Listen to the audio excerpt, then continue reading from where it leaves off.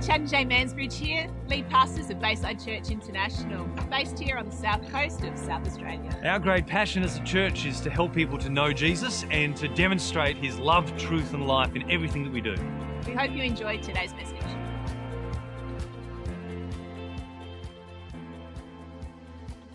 Hi, I'm Jay. For those of you who are new this morning, I'm part of the leadership team here, and it's a privilege to just partner in this church. There are lots of really awesome churches on the South Coast, and we get to be one of them. And I'm really grateful for that, and I'm grateful for what God's doing. And I hope you enjoy something of what God has to impart this morning. Are you looking forward to it? Yeah. Because this morning I want to share with you a message about a person that all of us would have heard about. A person found in the scriptures, but a person that is also found in many a children's book. Most of us, whether we're Christians or whether we're not from a Christian home, will have on our bookshelves something of the story of Noah's Ark. True? I don't know why that is. I don't know why this story has been passed down from generation to generation, but I am excited that it has been passed down all through the years. I think it's used as a children's book because it's got animals in it and it's got colours, doesn't it? It's got all the colours of the rainbow and it's got those animals. You know, I love hearing Chad read our little daughter storybooks with animals in it because he makes the coolest animal noises. I can try, but they're nothing in comparison, and she copies, and it's just a very cute little interaction.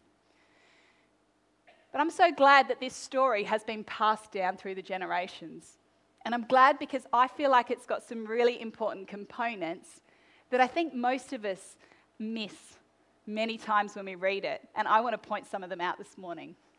There's some really beautiful components to this story that as you now read it to your children and your children's children, you'll be able to tell them something of the story of Christ as you tell them this, what feels like a fairy tale. It's not, it's written in the scriptures.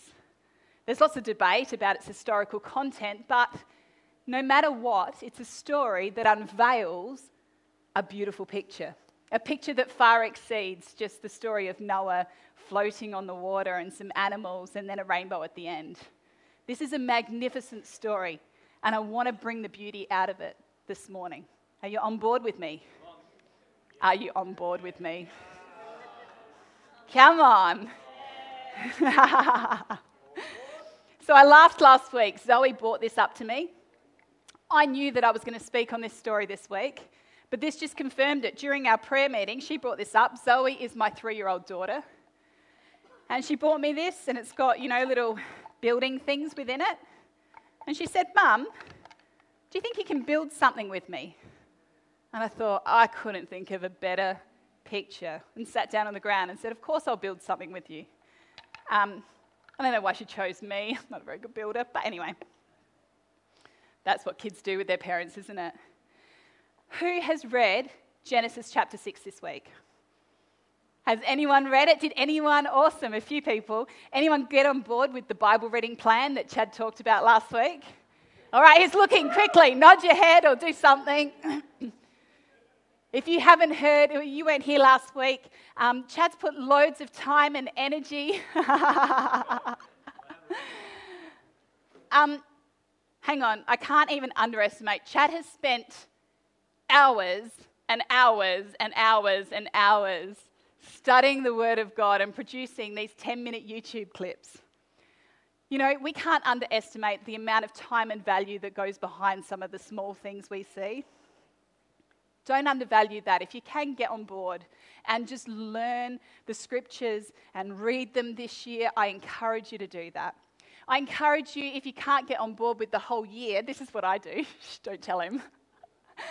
When I'm reading a certain part of the Bible, I just go look up that week.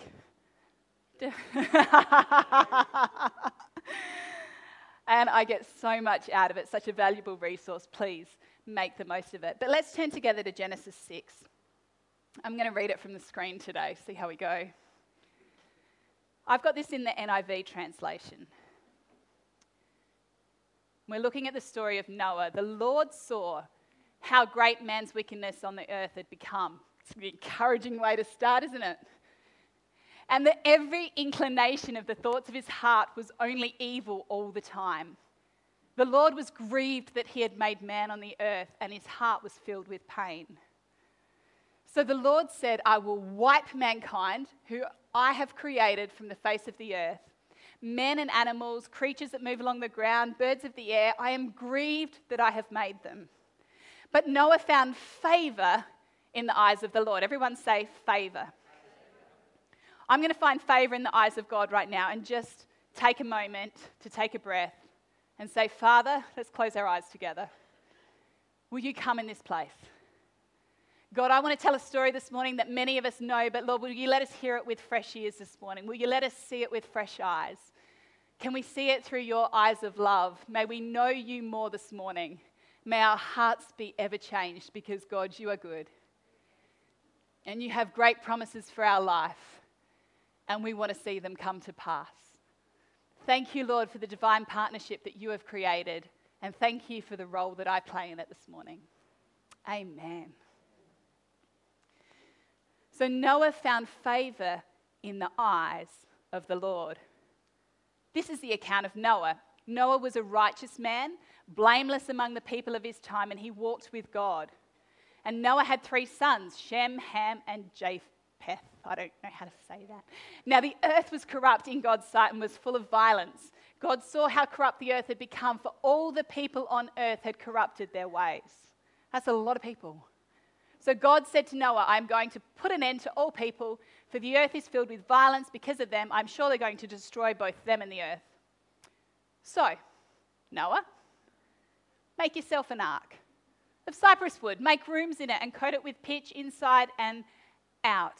This is how you are to build it. The ark is to be 450 feet long, 75 feet wide, and 45 feet high. Make a roof for it and finish the ark. Within 18 inches of the top, put a door in the side of the ark and make lower, middle, and upper decks. I'm going to bring floodwaters on the earth to destroy all life under the heavens. Every creature that has breath of life in it, everything on earth will perish. For those of you who, like me, are not sure what those measurements mean, it was bigger than a football field and it was higher than 4 stories. That's quite a boat. Verse 18, but I will establish my covenant with you, and you will enter the ark, you and your sons and your wife and your sons' wives with you. You are to bring into the ark 2 of all living creatures, 2 of every kind of bird, of every kind of animal, of every kind of creature that moves along the ground will come to you to be kept alive. You are to take every kind of food that is to be eaten and store it away as food for you and for them. I imagine there was a lot of seed on that boat. Noah did everything just as God commanded him. The Lord then said to Noah, go into the ark, you and your whole family, because I have found you righteous in this generation. Take with you 7 of every kind of clean animal, etc., etc. Let's go on to the next verse. And 7 days from now, I will send rain on the earth for 40 days and 40 nights, and I'll wipe from the face of every living creature I have made. And Noah did all that the Lord commanded him to do. Noah was 600 years old when the floodwaters came on the earth, and Noah and his sons and his wife and his sons' wives entered the ark to escape the waters of the flood.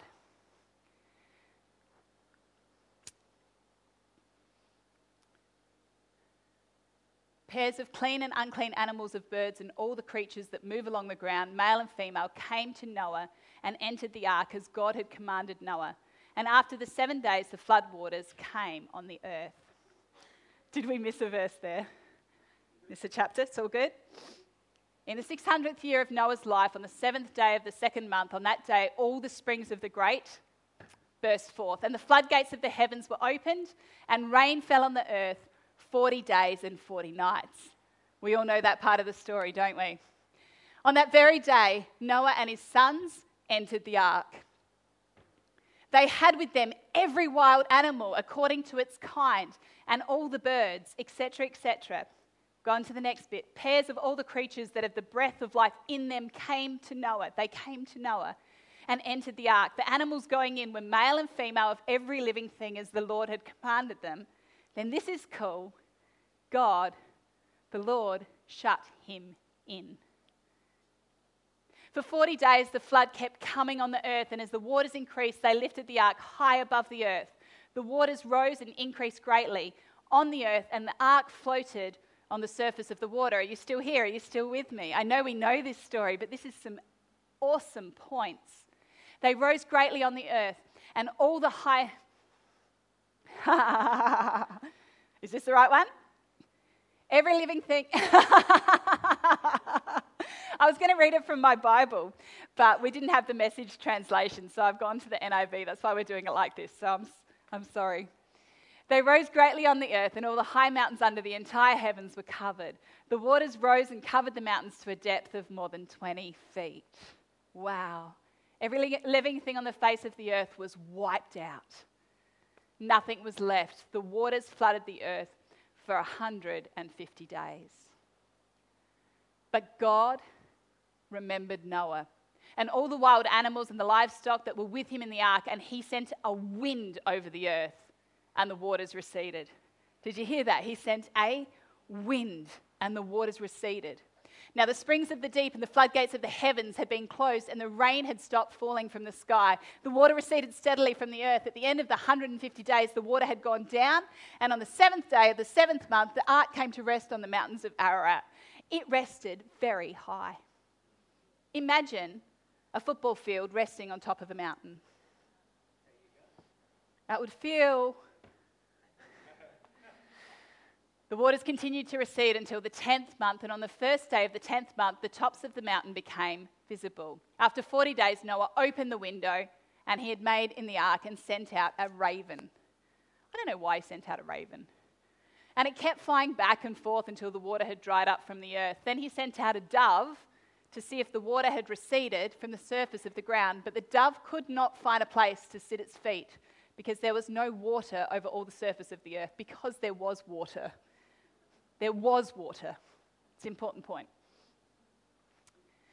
So it returned to Noah in the ark. He reached out his hand, took the dove, and brought it back to himself.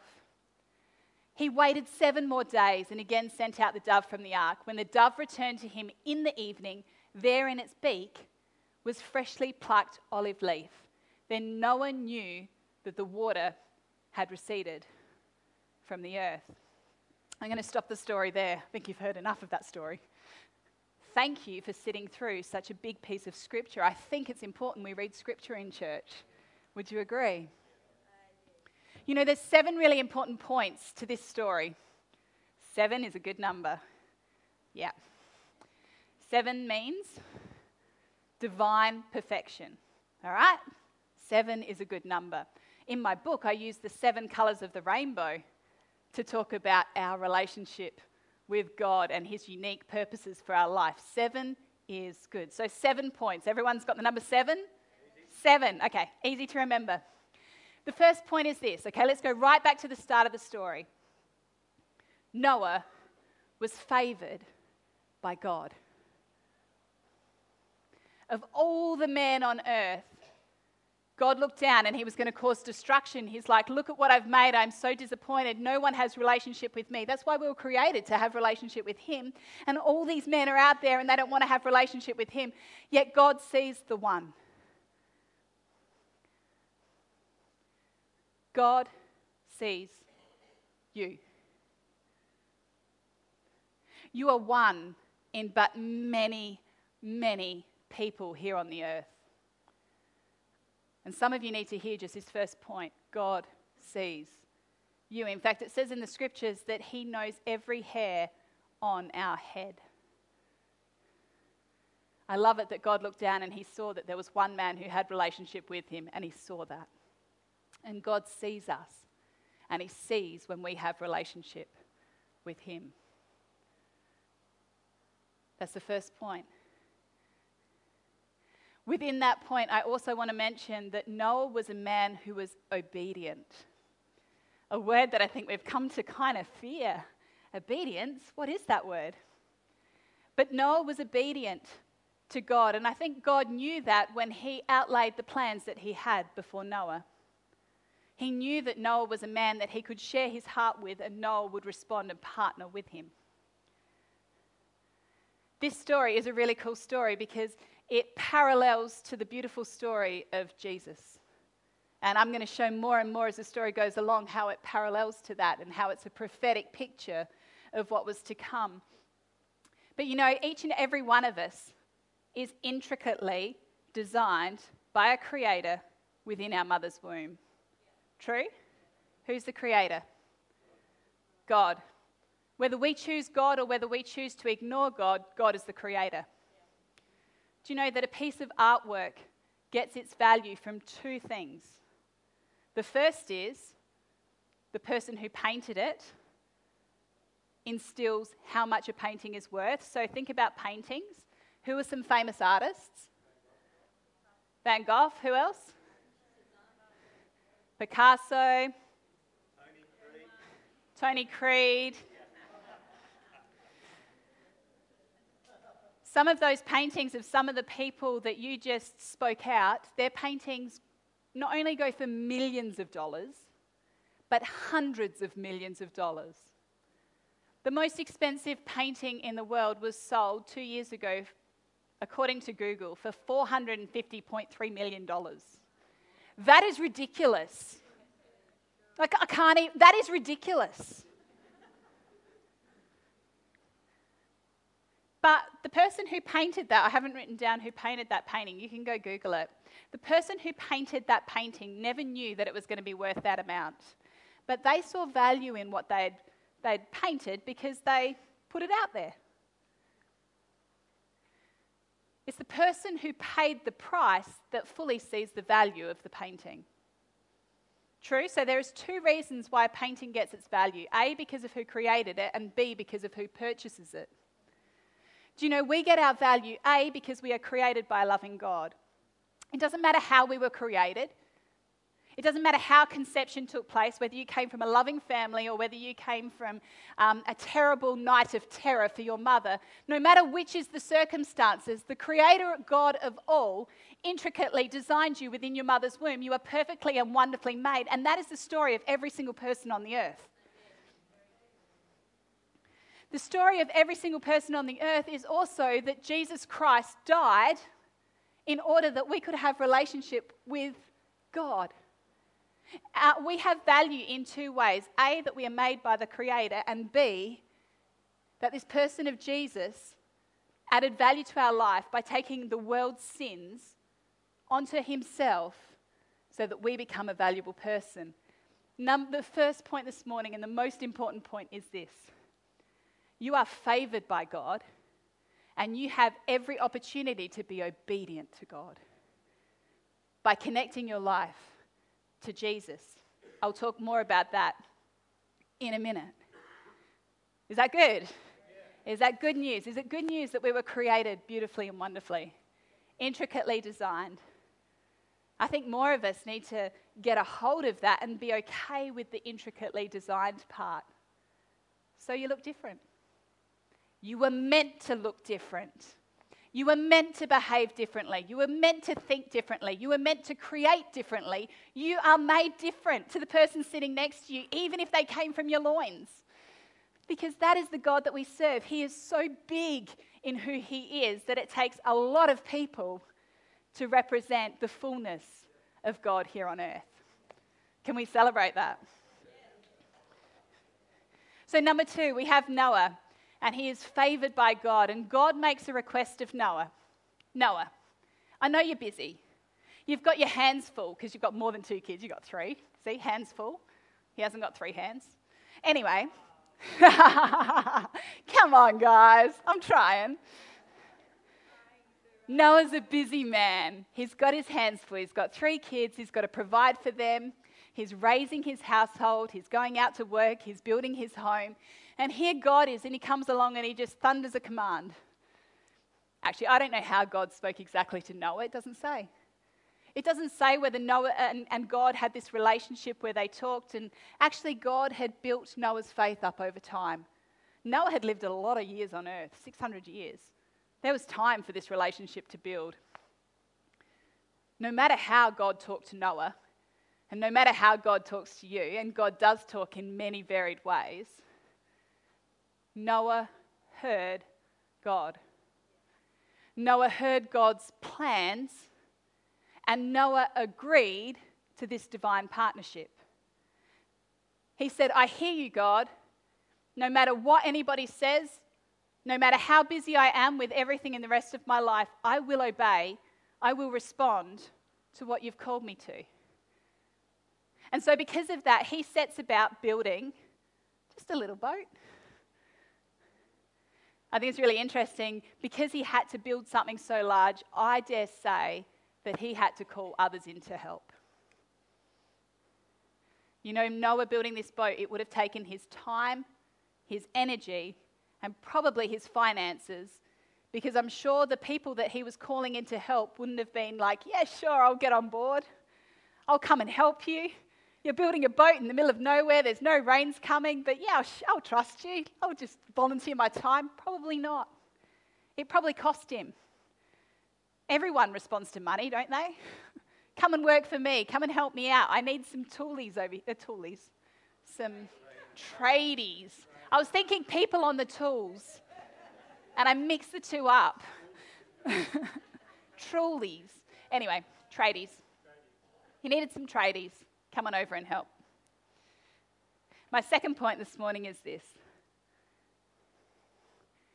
God speaks to each and every one of us. And he gives opportunity to respond and obey. And the first opportunity we always get to obey God in is in responding to Jesus and his death on the cross. But then we also have the opportunity to partner with God in this life. And God calls some of us to do things that are extreme. Building a boat that was bigger than a football yard is kind of big. Would you agree? Expecting, and something else I want to bring up with this is that there was a reverse order.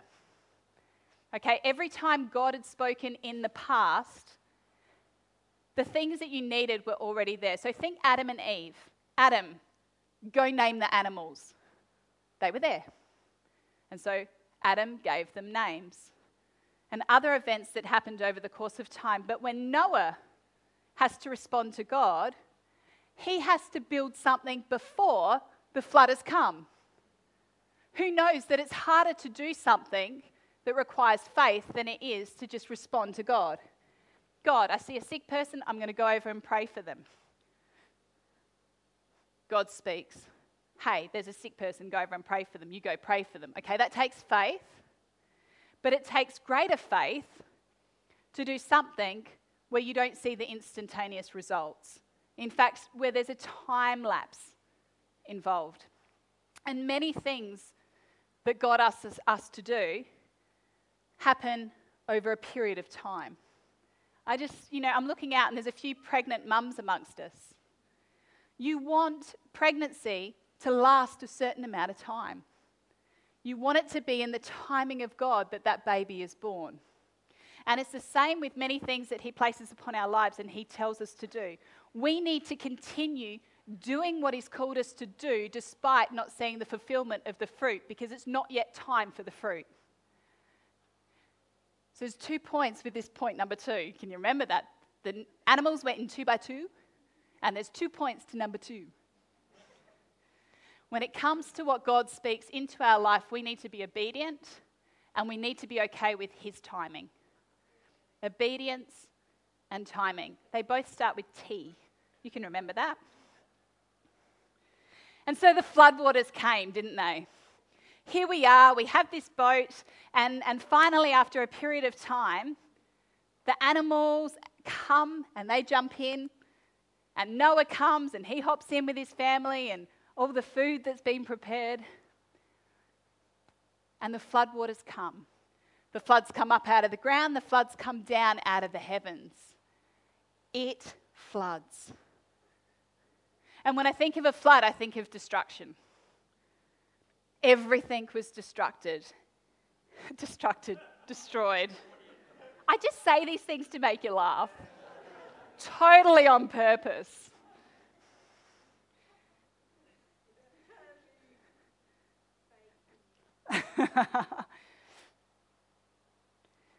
But you know what? God is not a God of destruction. And we can look at this story and we can go, everything was destroyed. Or we can go, actually, God had an amazing plan where he was setting about renewing the earth. He was creating a new earth. He was creating an earth that was to be in right standing with him. He was creating a people who were to have relationship with him. That was his heart's desire. And he's allowed to desire that. He's the God of all. And so when I see the picture of the waters, when I see the picture of the floods, I choose not to be reminded of the destruction and devastation that came, but instead I go back to the New Testament. And I ask myself the question, what do waters represent? What do floods of waters, what does loads of living water, what does that represent? And the only thing that I can possibly come back to is the love of God. Every time I read about water, I'm just find myself immersed again by the love of God. And when I stand out and I look at the sea, how can you not think of anything but the goodness of his love, how great it is, how wide, how deep? It is the only place that we can be saturated by his goodness. I love the idea of stepping into the deeps of the water and breathing in his love and blowing it out. And breathing in his love and blowing it out. That is how great the magnitude of the love of God is. And that is what God was doing with this flood. He was setting about a new order so that love could abound.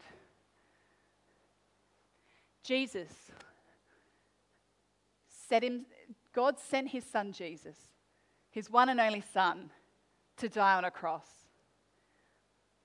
Now, many men of his time died on crosses. So why was Jesus important?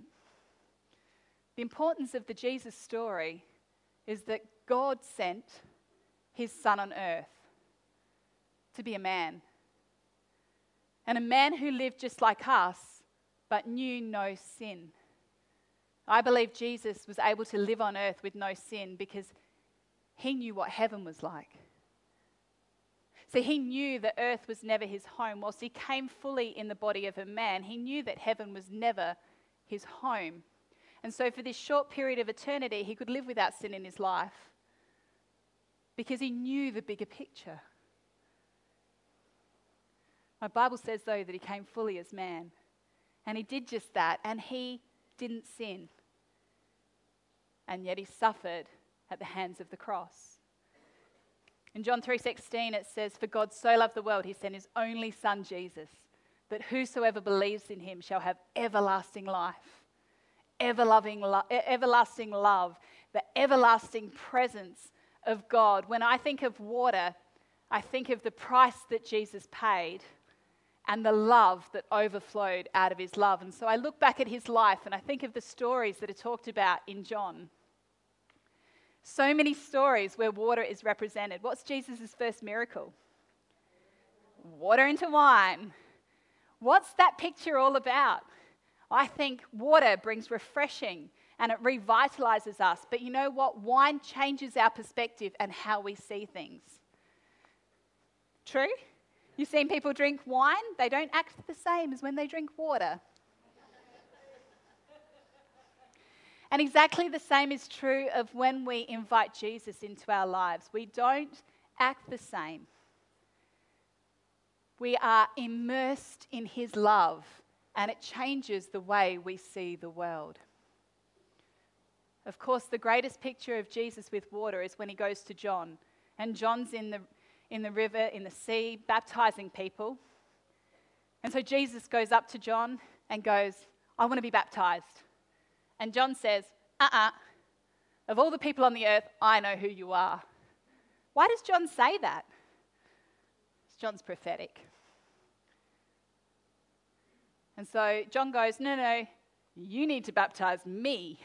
And Jesus goes, you need to baptize me. And John, in obedience, does exactly as Jesus says. He immerses Jesus into the water, baptizes him. And what does God say booming out of heaven? "This is my son whom I'm well pleased." Can we put the scriptures up?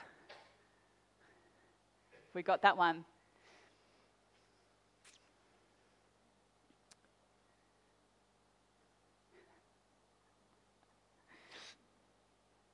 Let's go to, Mark 1 verse 10, as Jesus was coming up out of the water, he saw heaven being torn open and the Spirit descending on him like a dove. And a voice came from heaven, "You are my Son, whom I love, and with you I am well pleased."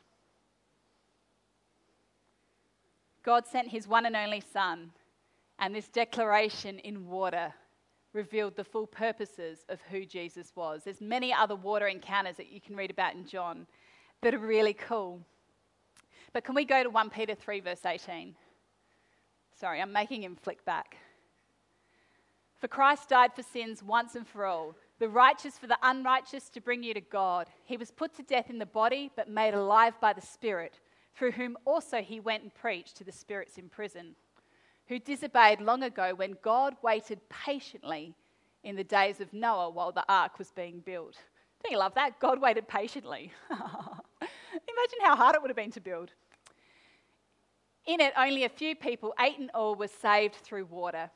And this water symbolizes baptism that now saves you also. Not the removal of dirt from the body, but the pledge of a good conscience towards God. It saves you by the resurrection of Jesus Christ." Water represents the love of God. His love is wide, it is deep, it saturates us all. And time again, we need to know how good his love is. He has not brought us to death and destruction. He has brought us to Jesus Christ. And through him, in every situation, we can know the love of God. After the waters came something really cool. After Noah, imagine being in that boat all that time. I mean, even as big as it was, they're probably going crazy, like, "Get me out of here." I'd be going crazy. Anyway, the waters start to recede because the springs have been closed up. But on the surface of the water, something happened. A wind came. And we all know great and mighty winds, don't we? We have some winds that blow trees over.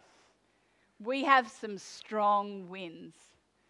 And these winds took the water off the earth and placed it back in the sea. Wind is powerful.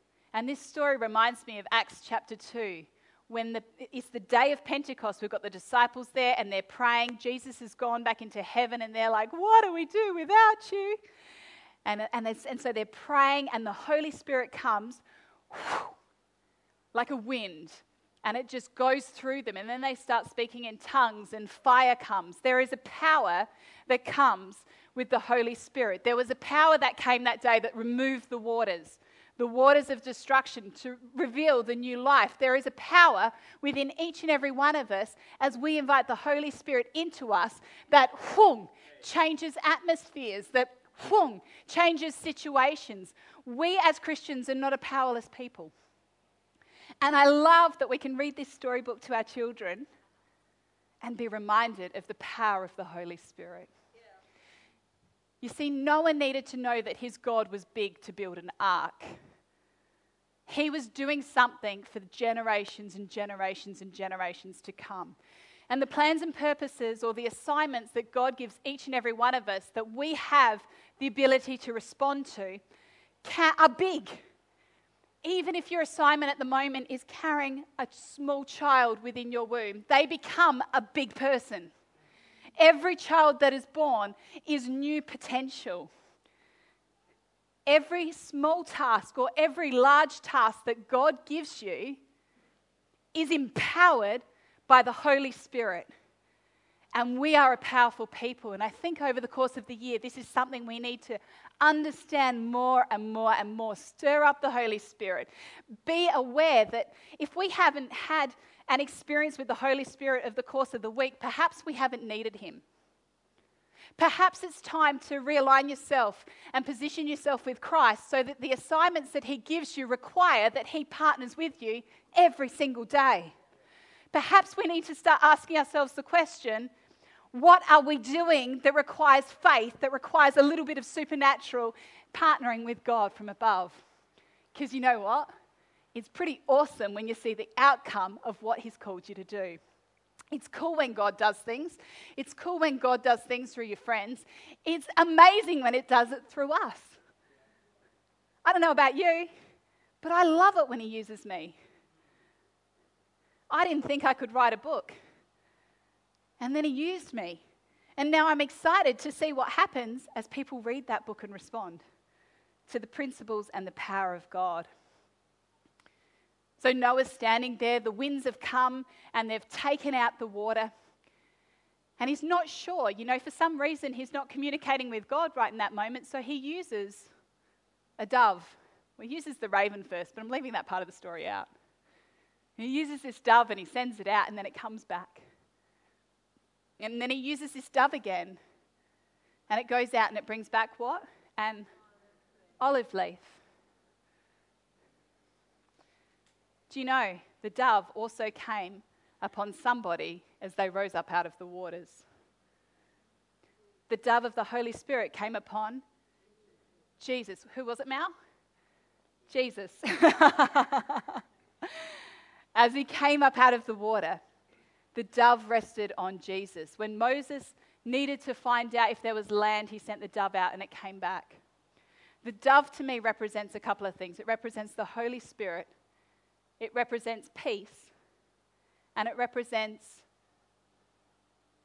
that the bird knew its way back home. Did you know we're called to be a people who know our way back home? Where is our home? Well, heaven is our home. The kingdom of heaven is our home. We are called to know our way back home. The picture of Jesus on the cross reminds me of a bird. You've heard me say that, arms outstretched. But it reminds me also of a bird because its feet are firmly planted on the ground at times. But Jesus' eyes were up at heaven. He was looking up to his heavenly home. When I think of the picture of the dove, it knows its way back home. Because of what Jesus did on the cross, we can have our feet firmly planted here on earth, but know our way back home. Be able to see our Father in heaven and stretch out and bring heaven down into earth.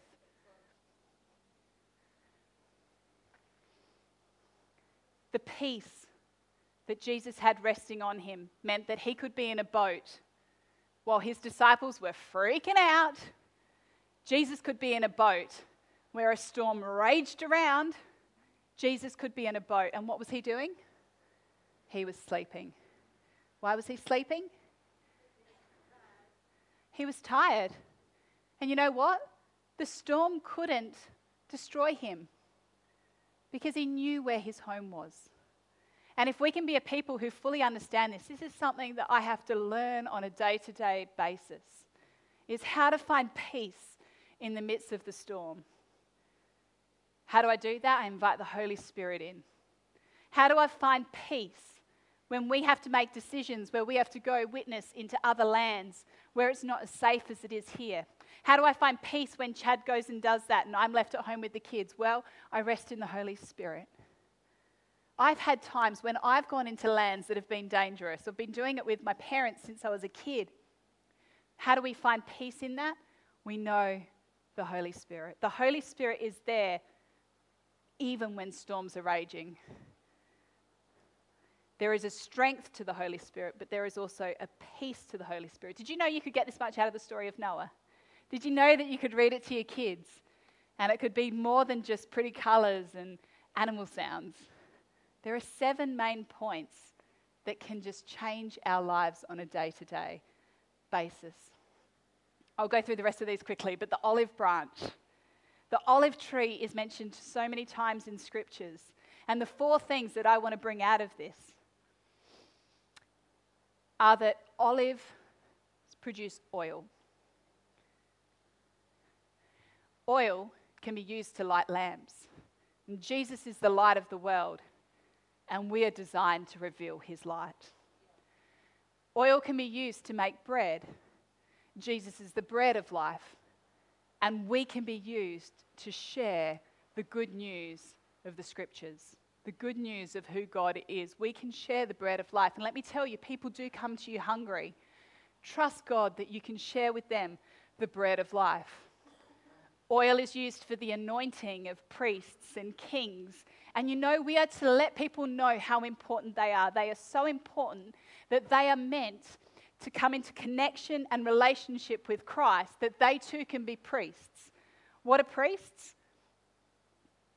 Priests are those that have a close relationship with God. Back in the Old Testament, they would do all the things they had to do, the sacrificial things, in order to get close to God, in order to hear God's voice, in order to go back and tell the people what God had told them to do. Well, we now are the priesthood of all believers, those who have accepted Jesus.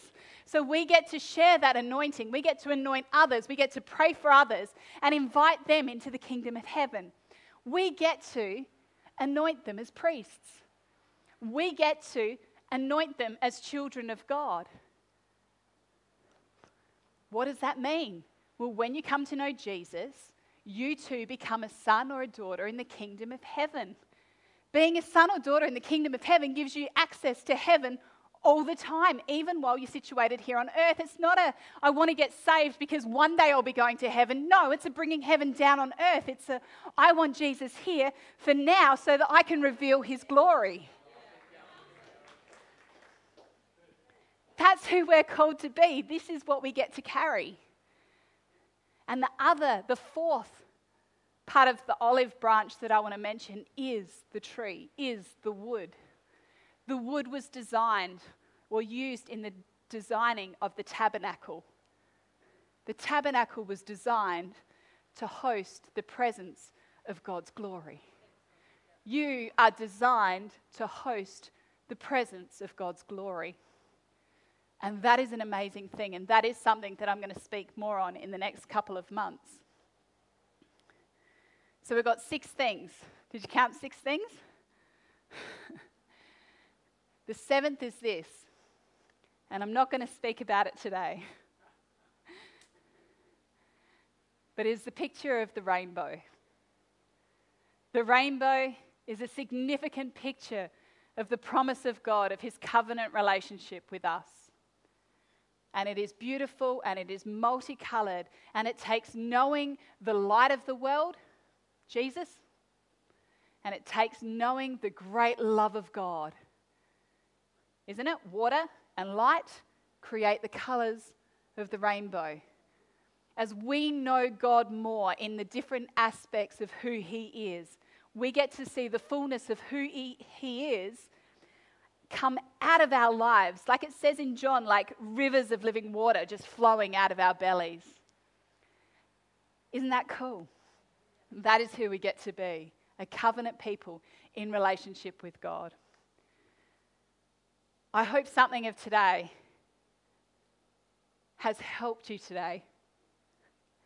I don't know where you're at, but if you didn't know that you were favored by God, I hope you've heard that today. I hope you've heard that he loves you with a love that is never ending. Whether you respond to him or not, he loves you. In reverse order, Jesus died for our sins, and then we come to the earth and we sin. See how that reverse order works? No matter what sin you've committed or not, if we haven't lived in relationship with God, then we're sinners. Because he put us on earth to have relationship with him. Jesus desires a relationship with you, and the only way we gain access to him is through the person of Jesus. If you need to choose today to be obedient to him, then I give you that opportunity. I don't know where you're at with the things that God's spoken over your life, whether you've put them aside because you're just like, I just want to soak in his love. I just want to know him for who he loves me as. There's been a real move of that around the world. But you know what? God is greater than just loving us. He wants to partner with us, because it's in the partnering with us that he gets to reveal his glory on earth. We're called to be a partnering people. Maybe you've forgotten some of the things he's spoken over your life, but today I just give you the invitation to respond and pick things back up again. To respond to God faithfully. Because you have God's love. You have access to the Holy Spirit, which is powerful and peaceful. and you have everything you need to reveal the light to mankind, to reveal his scriptures and his love and his word and his truth, to anoint people as priests, to restore them back into the kingship where they deserve to sit, to bring his glory and his presence into everybody's midst. Can't say that word. Another one. So that his glory is revealed. Let's stand together.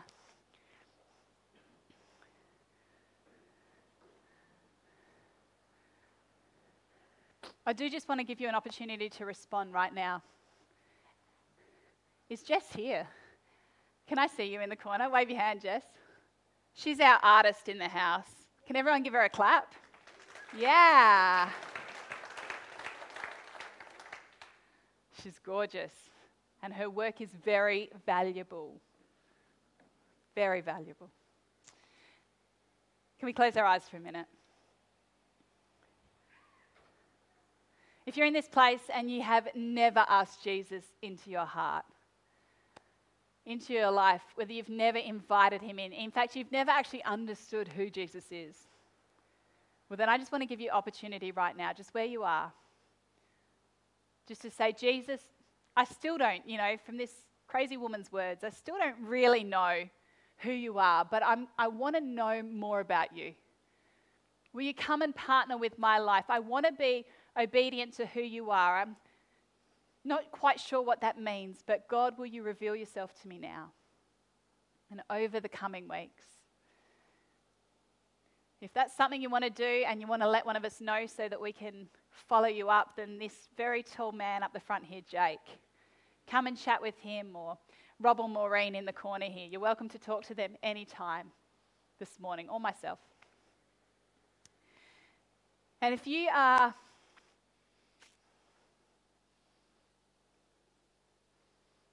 have invited him in, that is very cool. That is like the best news ever. Because celebrating life with him is so amazing. Amen. If you're in this place and you actually just feel like, I just personally need to do business with God this morning because I've put aside some things that he's spoken over me. Some of us, we think what God has spoken over us is small because actually he's wanting us to collaborate with others.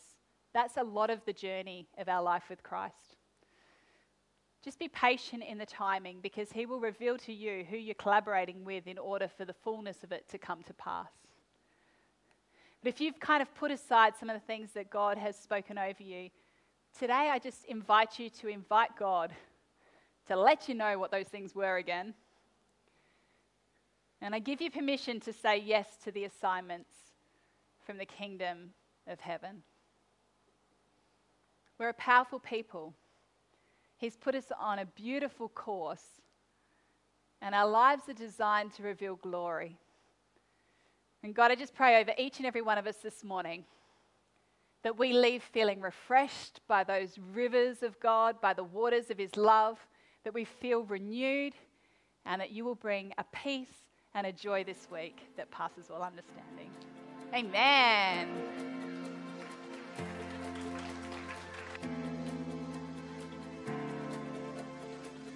I hope you've enjoyed today's message. Remember to check us out at baysidechurch.org.au. And of course, if you're ever in the area, please pop in and say good day. Bye.